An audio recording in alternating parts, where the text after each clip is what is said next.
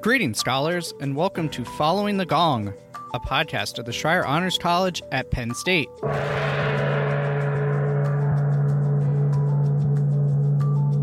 Following the Gong takes you inside conversations with our scholar alumni to hear their stories so you can gain career and life advice and expand your professional network. You can hear the true breadth of how scholar alumni have gone on to shape the world after they rang the gong and graduated with honors, and learn from their experiences so you can use their insights in your own journey. This show is proudly sponsored by the Scholar Alumni Society, a constituent group of the Penn State Alumni Association. I'm your host, Sean Goheen, class of 2011 and college staff member. If this is your first time joining us, welcome. If you're a regular listener, welcome back.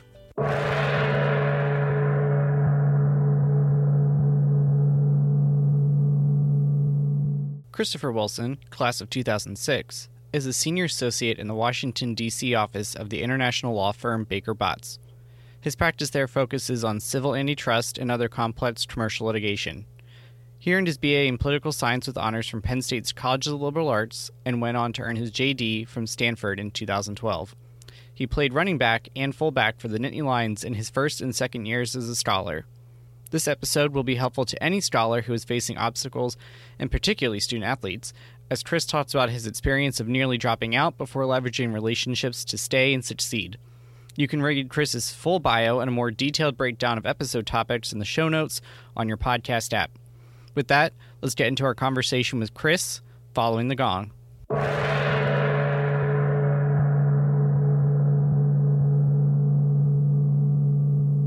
Chris, thank you so much for joining me here on Following the Gong. I'm really excited to talk to you, dive into your story. I think it's a really fascinating one. Really excited for our scholars to hear it. And I think a great place to start that is, how did you first come to attend Penn State and the Honors College? I know there were other options that were recruiting you that were also great institutions, but why us? What drew you ultimately to Penn State and the Honors College? Well, thanks, Sean. Thank you for having me on. I'm happy to be here. So as far as Penn State, I was a pretty highly recruited football player coming out of high school. Penn State was one of the schools that was very actively recruiting me, but I was also being recruited by, a few dozen other schools, and chief among them was, at least from my perspective, chief among them were the schools that could be were generally considered the top schools, at least that had Division I football, but also were excellent academic programs. So Stanford and Duke were among them. UVA and Michigan were among them. The Ivy Leagues were among them too, but I was concerned about you can't give athletes full scholarships there. So my family couldn't afford school, and we're leery about loans. So Ivy Leagues were axed out of convenience, but Stanford was still there. Duke was still there. The public Ivies were still there.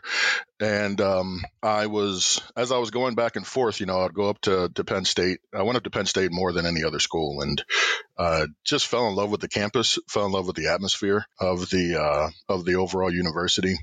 Of course, fell in love with the program. It's a great athletic program at Penn State, of course, one of the best historically. So that was a big driver, but I was, candidly, Stanford was in the lead. Duke fell out because Duke didn't have quite the football program, but Stanford was in the lead until the recruiting coaches asked me to come up and then invited me to the Honors College. They sent me the metrics saying, students from the Mid-Atlantic area, from Pennsylvania, who could otherwise go to these top schools in the country, often will come to Schreyer. They'll come to Penn State because of Schreyer.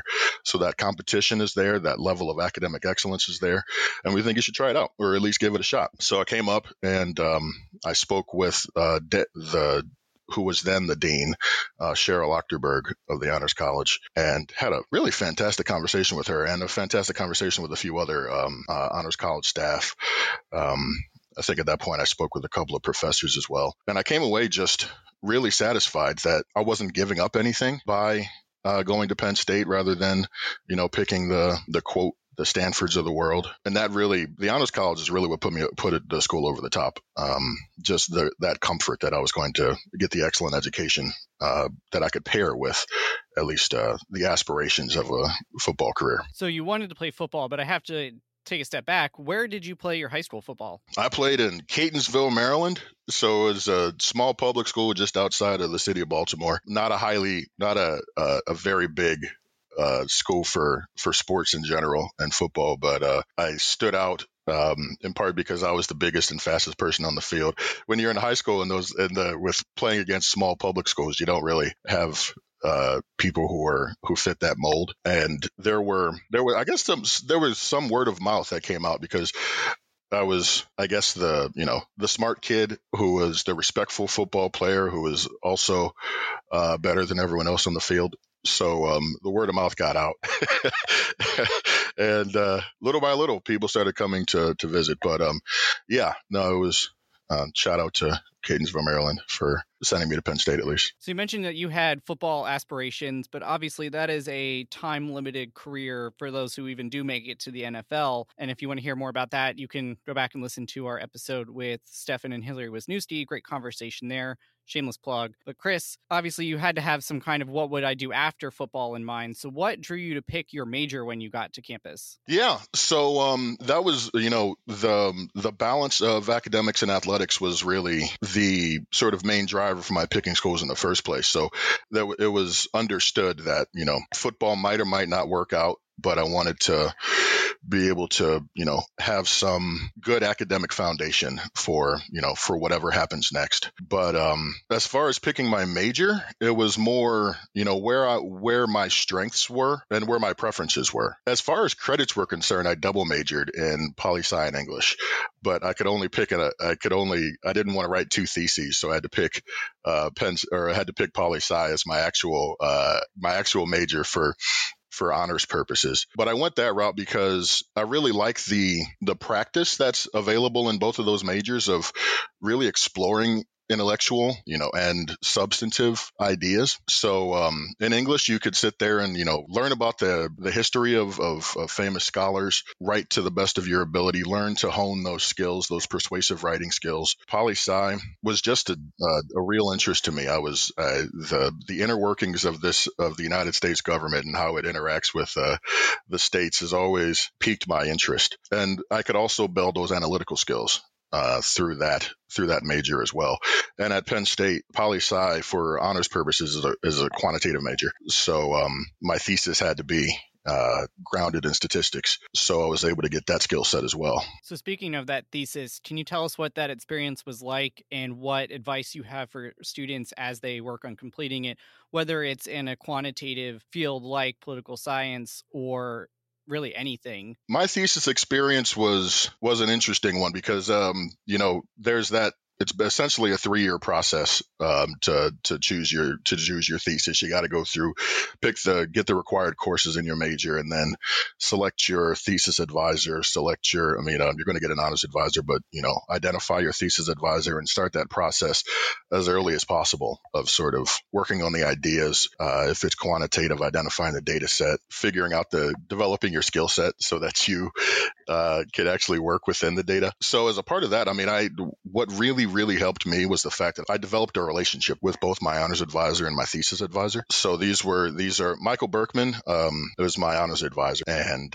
Major Coleman, who was in the African American Studies department at the time. I think now he moved up to SUNY, State University of New York. Over the years, I actually met both of them. I think before as a part of the recruiting experience for football, the coaches at Penn State were very thorough in terms of making sure that I was comfortable with the academic environment at Penn State. And as a part of that, they introduced me to a number of professors. In any event, I, took the time to go to those professors' offices to sit with them. There was a point, end of my sophomore year going into my junior year, where football started not to work out at all for me. And just because of a series of injuries and my grade starting to fall and that got to the point where it was, sort of threatening my ability to maintain the GPA for the Honors College. That was when I started going to these professors. I started going into the Honors College too, but I went to those two professors and they were able to support me as I was going through that process. So that's going back to your question about what the thesis experience was like. It starts with your relationships with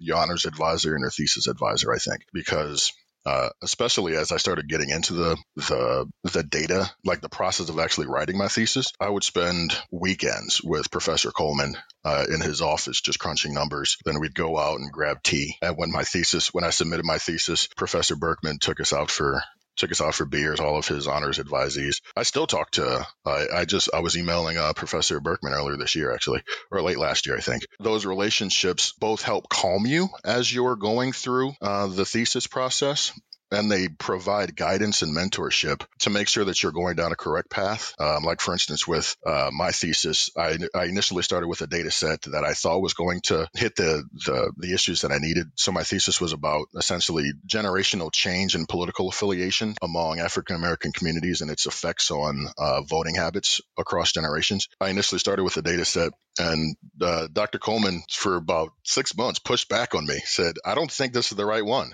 I don't think this is the right one. And I kept saying, I think I can do it. I think I can do it. And eventually, he prevailed upon me just because, he and I had long conversations about what I was trying to do with the data, what sort of analyses I was trying to implement. And that guidance, actually it clarified and helped structure my ultimate thesis. So I can't overstate the value of the relationships that you can build with your honors advisor and your thesis advisor. These are in a campus with 50,000 students in it. These are your opportunities to really develop these close personal relationships with professors who are leaders in their field and who actually care about you. They have a vested interest in ensuring that you complete your thesis. For me, especially going into my senior year, it was an open question whether or not I was going to be able to do it. But Major Coleman and Michael Berkman really helped guide that process for me. If there's one takeaway I can offer, it's build those relationships and value them. I think that is a really solid point. I also like that you mentioned about starting early. You don't really want to do too much in your first year, but by the time you hit your second year, it's good to start thinking about those topics. I know, kind of to your point with what you were saying about, hey, this isn't the right data set. This isn't the right data set. Harken me back to also in the same department. I pitched an idea for a thesis to a different faculty member, and she was like, this is a really cool idea, but the data doesn't exist. So you need to come up with something different because you're not going to be able to do what you want to do. And I think that's really great that they're that honest with you and saying, hey, this is how you can succeed. But it's incumbent on you as the scholar to really help start building those relationships. So I think that's really great advice, Chris. Yeah, no, and it's not not necessarily all about, towards the thesis. Your honors advisor and your thesis advisor are there to help guide you to make sure that you graduate with honors, but they are genuinely they have a vested interest in your success, building their relationships just as humans. Not as, what they can do for you in terms of graduating with your honors as a Schreyer Honor Scholar, but just building their relationships overall can help grow you as a person, but also enhance your student life. So I'll give an example where I keep jumping back and forth here, but to summarize a key point in my career at Penn State. When I first got to Penn State, I got hurt. I ruptured one disc and herniated two others in my back, had to get back surgery. And then over the course of my first 2 years playing football, just had this procession of injuries. Over the course of that process, my grades started to fall and I needed to make a choice, essentially. Was I going to try to push through and maximize my athletic career? Was in the process potentially drop out of the honors college, make drastic academic choices? Or am I going to just, knuckle down and focus on making sure that I graduate as best as I could? And I chose the latter option. So I had to leave the football team and I went to speak to Dr. Berkman soon after I stopped playing football. And, he was proactively thinking about the things that I could do to sort of help prepare me for drafting my thesis, to help build my resume. And he identified a program at Duke. It's basically a pre-PhD program for diverse, poli-sci students. It's like an intensive 6-week course where you learn database analysis, statistical approaches. And I hadn't heard of it. He said, Chris, I think this would be a good idea for you. I will write your recommendation. I will, call the people I know down there and make sure that you at least have a shot to get in. And that didn't come out of, him necessarily just, wanting to make sure that I graduate with honors. He actually cared. But that was before my senior year. So it was a process that started my junior year. So that whole process of thinking about what you need to do, working with it, you don't have to be intensive about it when you're, in your sophomore or junior year, but be thinking about it, be thinking about what you need to do in order to structure your ability to write your thesis, and just be speaking with your advisors. It's a helpful process. It's going to be a deliberate process, but it's a helpful one in the long run. So Chris, I want to thank you for talking about your story there, and I want to dive a little bit deeper. So a lot of our scholars are involved in a lot, sometimes many, too many things that they get involved in. We've had previous episodes where we've talked about folks who've done research. They've been on the Thon Executive Committee. They're involved in homecoming. They do internships, all these things. And we do value that as a college, but there is a point where you start getting diminishing returns on being involved. And you faced a hard choice. Can you walk us through what your mindset was and how scholars who maybe are trying to choose between different things, they get to a point where they're thinking, I can't do all of these things, and I need to pick what my priorities are. What are some things you considered, some criteria, and how you walked through that decision? And ultimately, obviously, you graduated with honors. You're here on Following the Gong. You wouldn't be otherwise. So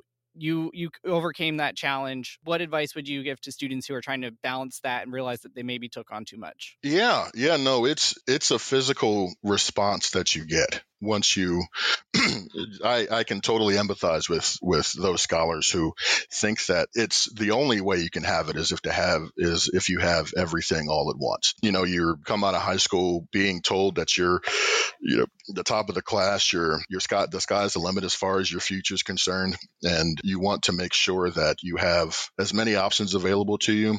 So you try to do as much as you can, as often as you can. And while that's it's a laudable goal, as you said, Sean, it does have diminishing returns over time. And for me, the crux of the matter was when injuries started compounding in football. So that sort of limited my ability to really contribute.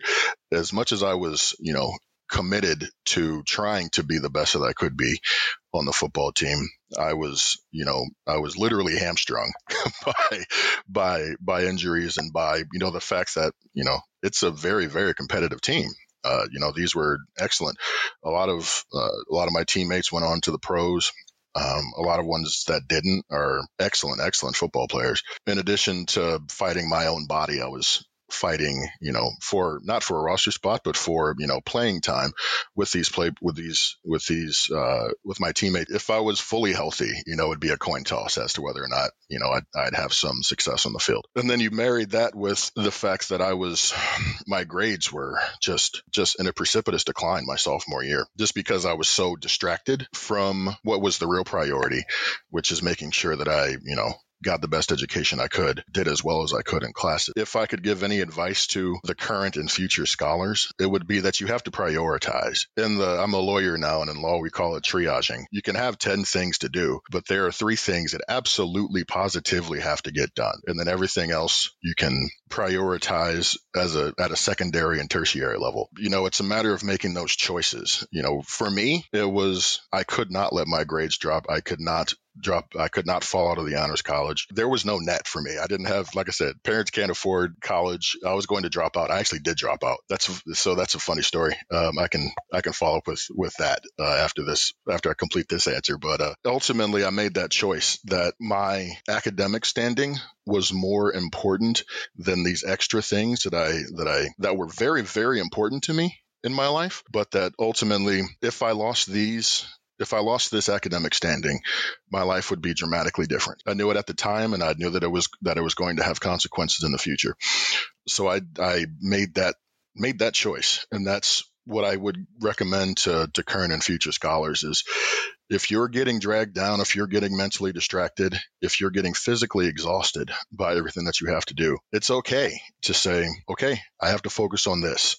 Therefore, I cannot do this. It's okay to do that. And it's okay you're going to have the rest of your life to stress yourself out. And given the sort of ambitions that we have, you are certainly going to put yourself in the position of stressing yourself out. But as it stands in college, you need to focus on what's truly, truly important. And those things that you can do, by all means do. But if it gets to the overburdening, that triage that triage exercise is going to be important. So before we get to your story about, or maybe this is tied to it, so take this next question as you will here, Chris. A lot of our students, they may pursue opportunities on campus in different leadership roles, or there's an internship that they really want, and they may not get it. Obviously, football was probably a huge part of your identity, and then you had to give that up. So how did you adjust to life as a scholar post-football?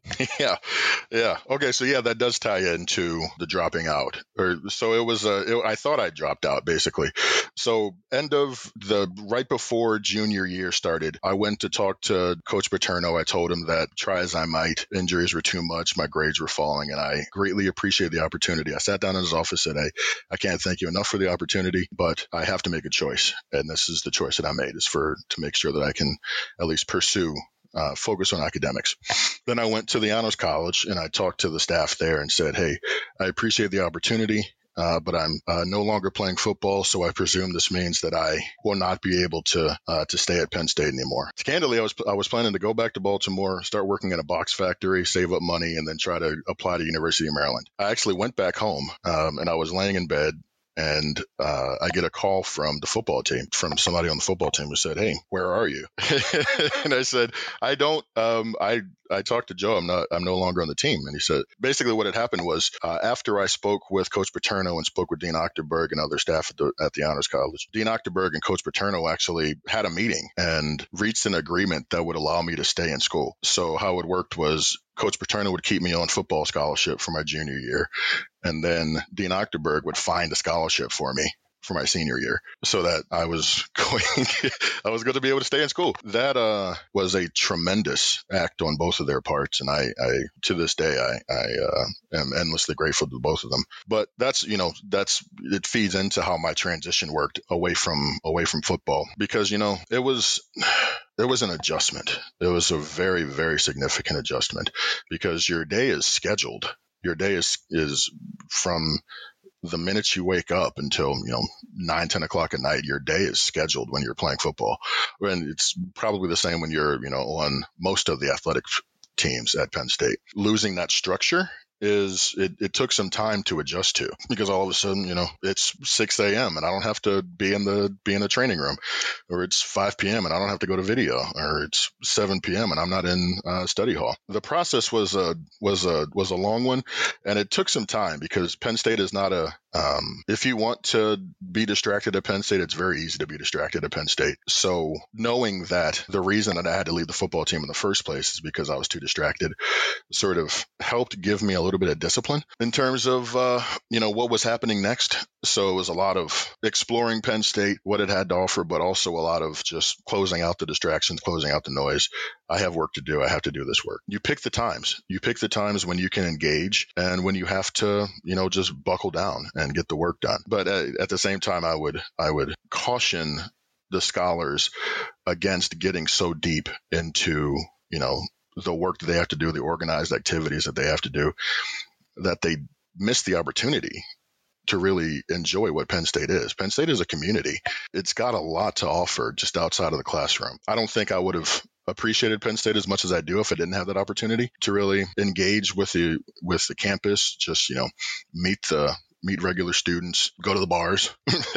So it was a somewhat arduous, but ultimately enjoyable process of sort of adjusting.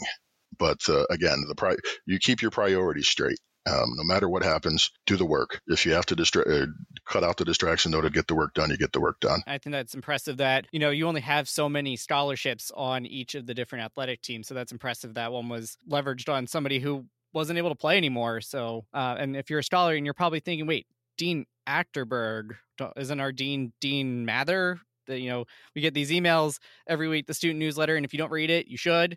And he writes a nice little note to you all in the top of it. And you're like, wait, what? I'm confused. So Dean Achterberg was the first dean of the Honors College. So she helped get things up off the ground after the gift from the Schreier family. So a little history lesson for you as, two liberal arts grads sitting here talking. We've talked a lot about your time here on campus in Happy Valley, but eventually you left, you graduated. Tell us about your first roll out of college, because it is a little bit different than what you're doing now. So how did you decide on what was the next step? Right. Yeah. So yeah, I got my thesis in on time. I graduated with honors. I got my medal, my honors medal. When I was graduating my senior year, I was speaking with my honors advisor and my thesis advisor about just continuing in this process. I've already started to dig into, quantitative analysis, statistical analyses for in this political science space. I should just go ahead and go through and get a PhD in political science.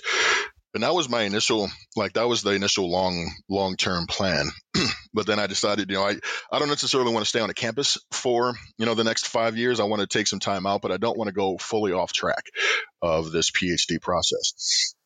So I started looking for basically jobs in research firms.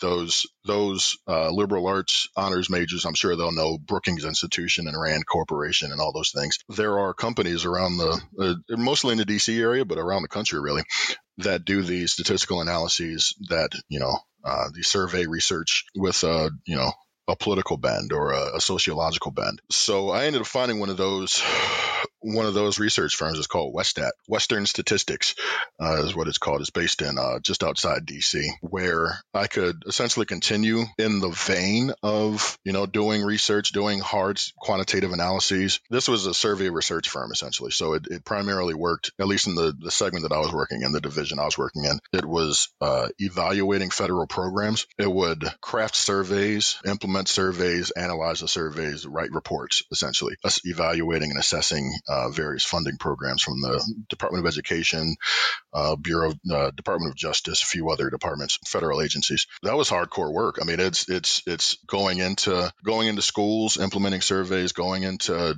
prisons, juvenile justice facilities, speaking with students, implementing surveys. We write the surveys, then we implement them, then we do the back end statistical analyses of them, then we write the report. So it was. I thought it was very similar to and a lot of the people that I work with at WestStat were PhDs in political science or PhDs in statistics. So it seemed like an appropriate sort of in line with academia.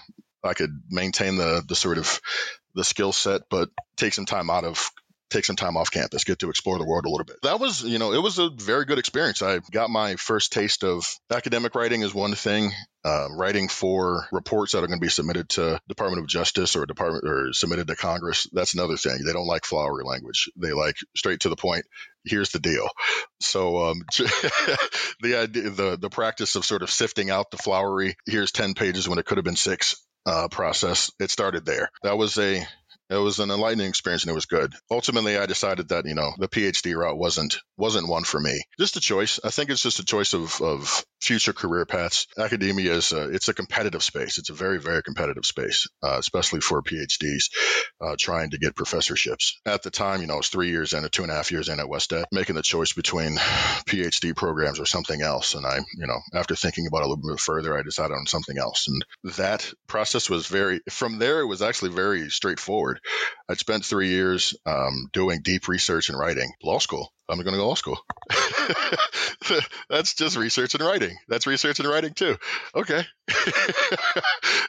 So that's how I ended up in law school. And trying to go in full circle, you ended up at Stanford. I did end up at Stanford. I actually wrote in my essays, talking about my undergrad experience, talking about how I was being recruited for football. I specifically mentioned that I got a scholarship from Stanford in my essay. I don't know if anybody read it or cared about it, but it was a verifiable fact had they cared to go back into the football records. So what was your law school experience like? Especially you had some opportunities out, like you just described. You were out in the working world for a few years. You had the research background. How did you translate that into your law experience? And a key part of law school as well, I'd love you to talk about, is what you do in the summer, those practical experiences, and how you leverage those opportunities to set yourself up for success. Law school is a little bit of a different, it takes an adjustment from a space like WestStat into law school, because again, I spent 3 years at WestStat sort of learning how to adjust my writing to the mode of here's what you asked, here's what we did, here's the answer. In law school, at least, especially that first year of law school, basically the style of law school is essentially exploration, right? So those scholars who are thinking about law school are going to hear about the Socratic method, where professors purport to teach the class by essentially asking questions and getting the student asking questions to allow the students to reach the conclusion themselves. And that sort of process extends into exams for law school as well. So where there's a heavy amount of, but here's the question. It could be this for these reasons, or it could be this for these reasons. It's essentially the process of getting to maybe yes, maybe no, but here's what we recommend, sort of thing. And that was an adjustment, because I'd spent the previous 3 years saying there's a yes or a no answer. And in law school, it's not necessarily that. It's understanding why it could be yes or why it could be no. The academics were an adjustment, but the actual process of law school, the practical experiences are what I appreciated the most. They're the summer experiences where you can get an internship. And then at most law schools, they're also going to be what are called clinics, legal clinics, where you can actually get practical experience in a courtroom, dealing with contracts, dealing with clients that would be otherwise difficult to get in your regular legal coursework. So I took advantage of the clinics as much as possible. You could take up to, at the time when I was there, you could take up to 2 clinics, and then you could take an advanced version of one of the clinics that you've done previously. So I did all of that. After my first year of law school, I interned in a school district. The legal counsel's office for San Diego Unified School District, just because I was doing a lot of education work at Westad, and it seemed like an interesting area to explore as a lawyer, just seeing the legal side of public education. But a lot of the practical experience was in dealing with my classmates. There are a lot of students in law school who choose, and I imagine a lot of scholars would be of this mind as well. There are these gold stars I need to get. I need to get on the law journal. I need to publish something. I need to, become a research assistant for a professor so that I could get a clerkship for a judge when I graduate from law school. And that's all good. That's all good and well. And if you have the ability and interest to do that, I'd recommend doing it. But for those who are a little bit more on the fence about going that route, I would say it's not necessary that you sort of force yourself into that bubble if it's not something that you think is actually the correct fit for you. So I did a lot of, in addition to, worked in a law firm my second year, after my second year of law school, I worked in a law firm. While I was in law school, I did a lot of, I was in the law school student government. I was the president of the Black Law Students Association. I was the treasurer of the Black Graduate Students Association. I was trying to find ways to really get to know the campus and my classmates and the broader university, and just, developing, again, I said this about, your advisors at Penn State, and I'll say it's a continuing skill that's valuable to you, developing relationships, developing, personal relationships with people, not just because they can benefit you in the future, but because it'll help you grow as a person. Being stuck in a classroom or a library or a conference room, it can help certain people, but for a lot of people, myself included, relationships help just as much. I'm 10 years out of law school now, and there are people who I met in the medical school and the business school at Stanford who are not only close friends, but they're moving into positions that might actually be valuable to me as a lawyer. It's important, I would say, to sort of value those relationships and build their relationships even while you're in law school. I've had a couple other attorneys on this podcast before, and a common theme with law school is that there's a lot of things you can do with the JD. Lots of different paths you can go. You can be a general counsel in, say, a for-profit business or a non-for-profit. You interned in the legal team for a school district. You can be a business owner. You could be a sports agent, lots of different things. What specifically led you to corporate law of all things? And for scholars who may be interested in that path as well, what would help them to know ahead of time to help them be successful? Giving a bit of just practical advice for law school. Make sure you have, I would recommend that you have a reason or you have a plan for when you go to law school. It's not necessarily, I want to do this or I want to be this person. It's just make sure it's not your, just some, oh, I don't know what else to do with my life, I'm going to go to law school. With me, I had, like I said, I had a solid foundation and the sort of skills that were going to be useful in the law that I understood were practical benefits to being a lawyer. The research and writing. A lot of my classmates at Stanford came from varied backgrounds, and they're doing exactly what you said they were doing, Sean. Some are they own startups. Some of them are working in far-flung locations around the world. Some of them are investment bankers. It's not necessarily a given that you go to law school to become a corporate lawyer, but for a lot of these, especially the sort of higher ranked law schools, it's sort of like it's a given path to go to. Like these firms are eager to have highly intelligent, highly skilled, eager lawyers coming from these sorts of the upper echelon of law schools. For me, corporate law it seemed like a good career path to sort of continue again where my skill set was. And now I do antitrust litigation, which is really a continuation of research and writing, and it has an economics bend. And statistics and economics are two entirely separate academic fields, but it still does lend some familiarity to the analyses that are required in the type of law that I do. So it seemed like for me, it seemed like corporate law was an appropriate fit for what I'd been doing and what my skill set was. If I was, talking to a current or future scholar who's thinking about law school, I would say some people go to law school because they don't know what else to do. Some people go to law school because it helps to clarify their goals in life. Make sure you know that you have a reason to go and don't be beholden to any particular path. Like, don't say, oh, I'm going to be a public interest lawyer. A lot of people say that going into law school and they end up being corporate lawyers. Don't have be open to the possibilities of what law school presents to you, especially if you go to a school like Stanford or you go to a school that otherwise allows you to engage with business students and engineers and the other aspects of graduate life on the campus that you're at. Don't be afraid of opportunity because there's a lot of it out there. There are a lot of smart people who are doing very interesting things, and if you happen to build that relationship that leads you into something new and exciting, then you'll be all the better for it. So, Chris, you are a donor to the college. So, first of all, thank you for supporting our scholars. I wanted to ask, what inspired you to do that? There's nothing that made you do that. That's not any kind of requirement. Certainly not for being on this show. I've had plenty of folks who are not donors. I've had some who are, some who aren't. But what inspired you to give back and support current and future scholars the way that you're doing? Yeah, so going back to that sort of pivotal after I left stopped playing football, and when I thought that I was not going to have any funding, I was going to go work at a box factory, and then got the surprise that I was actually still at Penn State. I went to thank then Dean Cheryl Ochterberg, and we had a nice conversation where she pointed out that she said to me, so Coach Paterno stepped in and said, he would cover the scholarship for this upcoming year.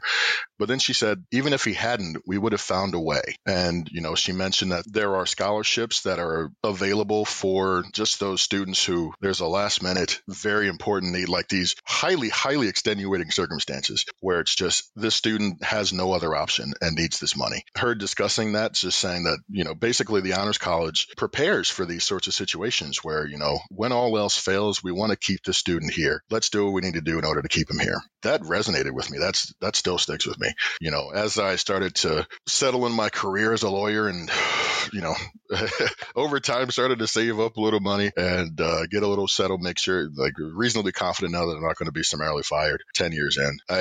That sort of thought of, those kids who really have limited options and, worst case, like the bottom could fall out. They're operating without a net to begin with. What can I do in order to, try to fill that gap the way that Dean Ochterberg says that other donors to the Honors College try to fill that gap. So this is actually the first step. Like this donation that I set up. I'm hoping this is the first piece of a going relationship with the Honors College, because I was that kid that didn't have any other option, and the Honors College stepped up. So I would like to be that for somebody in the future. And we really appreciate that, Chris. And this podcast originates out of the Development and Alumni Relations Office. So we're a little kind of our job to do these kinds of things. And obviously, and if you want to hear more about still, jobs and philanthropy, go back and listen to, I think it's episode 13 with Tina Hennessy. It's a great conversation about philanthropy. Really appreciate that, Chris. If you're an alum listening, this is certainly something that you can do as well. So come talk to us. And if you're a scholar if you're finding yourself, or you have a friend who's also a scholar who's in a position similar to the story that Chris shared, or maybe, something else extenuating happens with your family or other things where that net falls out from underneath of you, or you don't have one to begin with, come talk to us. We care about you. We want to see you succeed. If you're a Schreyer scholar, we want to get you across that finish line. So come talk to us if you find yourself in that situation like Chris did not too many moons ago.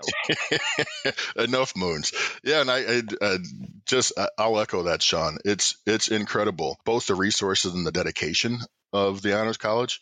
Like you're not a number when you get into the Honors College. You're a real human person, and the staff and the university as a whole, and the Schreyer Honors College, they appreciate that. You're not alone, whether it's a financial thing or, you're struggling in one way or another. The Honors College has resources. They will do what they can to try to get you through a tough time. Absolutely. We can't guarantee anything, but we will do whatever we can to help you. So, come talk to us if you find yourself in that position. So, Chris, I think you teed up I want to move to the last third of our conversation here. How do you feel that your experiences as a scholar, as a Nittany Lion on the football team, as a poli-sci major, how do you feel that these helped you along your path, and would you have done anything differently? Besides maybe getting injured, I think that's probably one we might, but maybe not. Maybe that was what was meant to be. I'll let you answer that one. I always caution against the what would you do differently, because of the butterfly effect scenario, right? If I picked this one thing to do differently, how might that affect everything in my life that followed it? All things considered, I like where I am right now. There are a lot of bad, but a lot of good as well. I think my experiences at Penn State really helped sort of firm up that mentality. No matter how, what's the best way to say this? A hardy mentality, this reality that, sometimes life sucks. Bad things are going to happen, but there's always going to be a tomorrow. And you have to keep looking at that.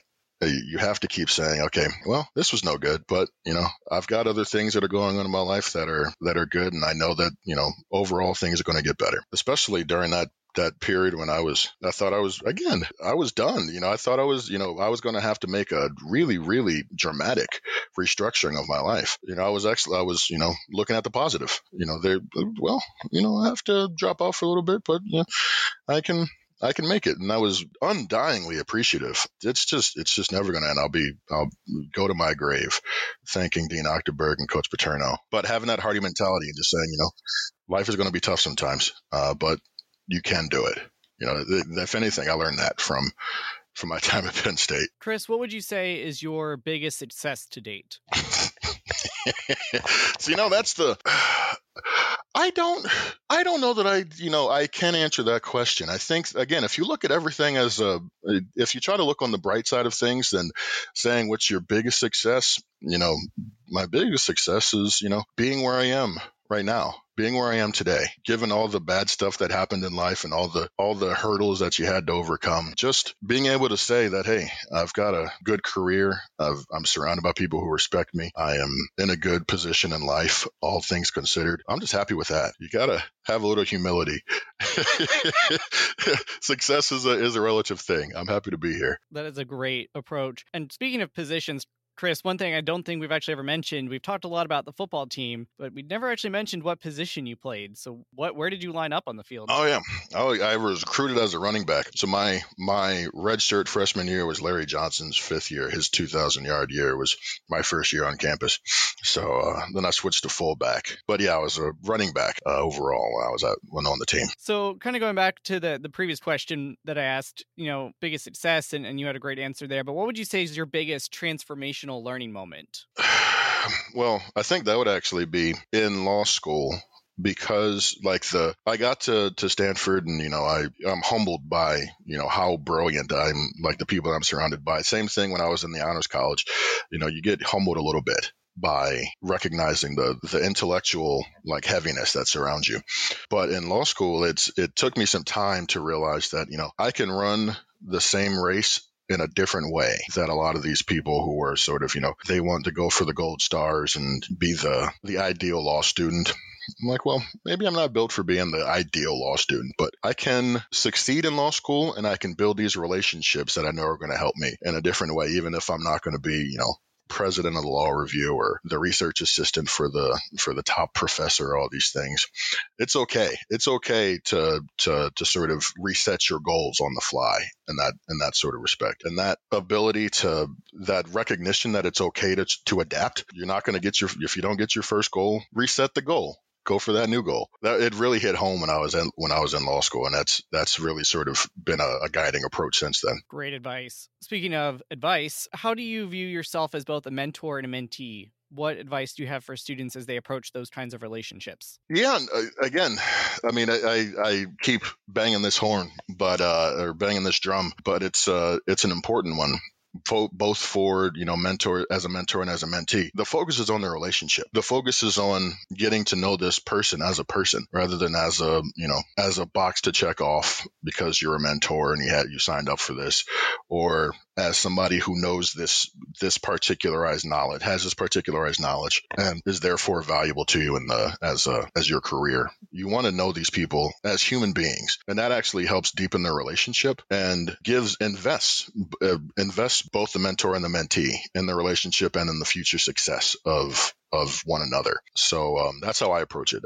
I want to get to know them as people and then I go from there. Speaking of people, other than maybe Dr. Berkman and Major Coleman, who you talked about, and Dean Achterberg, are there any professors or friends from your scholar days that you wanted to give a shout out to? Well, all of it, for better or worse, there's been a 100% plus turnover in the football program. But Kirk Deal, I keep getting emails from Kirk Deal. Hope he's doing well. I think he's a staffer now for Penn State Athletics Communications. Wally Richardson, I believe he's still there. He's now there.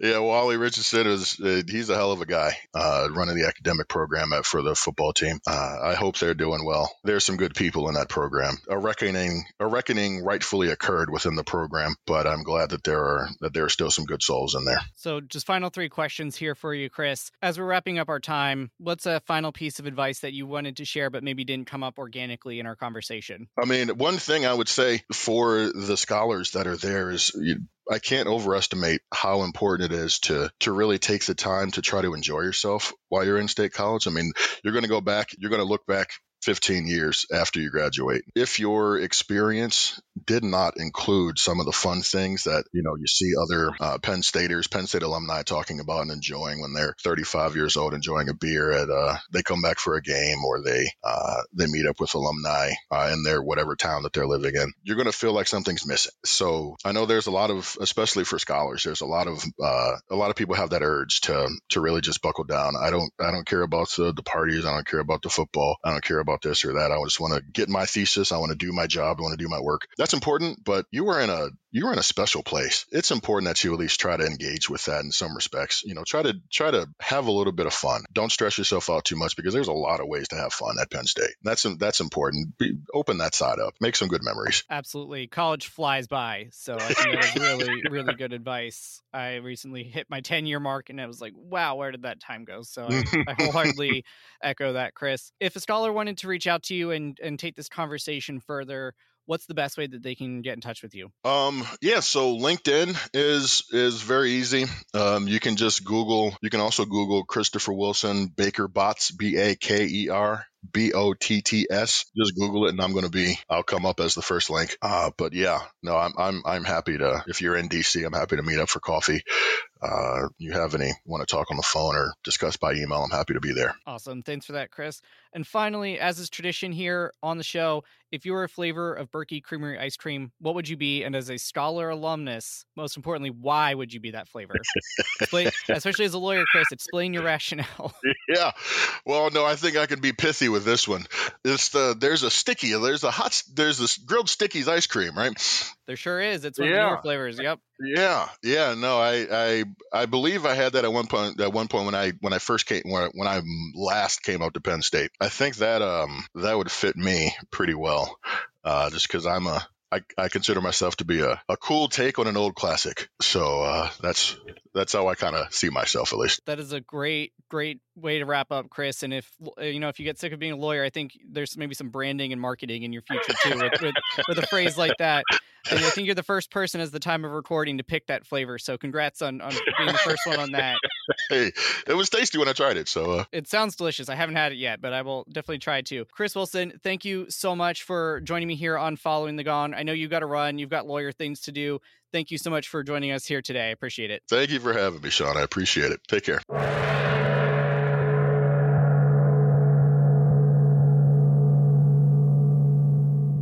Thank you, scholars, for listening and learning with us today. We hope you will take something with you that will contribute to how you shape the world. This show proudly supports the Schreyer Honors College Emergency Fund, benefiting scholars experiencing unexpected financial hardship. You can make a difference at raise.psu.edu/Schreyer. Please be sure to hit the relevant subscribe, like, or follow button on whichever platform you are engaging with us on today. You can follow the college on Facebook, Twitter, Instagram, and LinkedIn to stay up to date on news, events, and deadlines. If you have questions about the show or are a Scholar alum who'd like to join us as a guest here on Following the Gong, please connect with me at scholaralumni@psu.edu.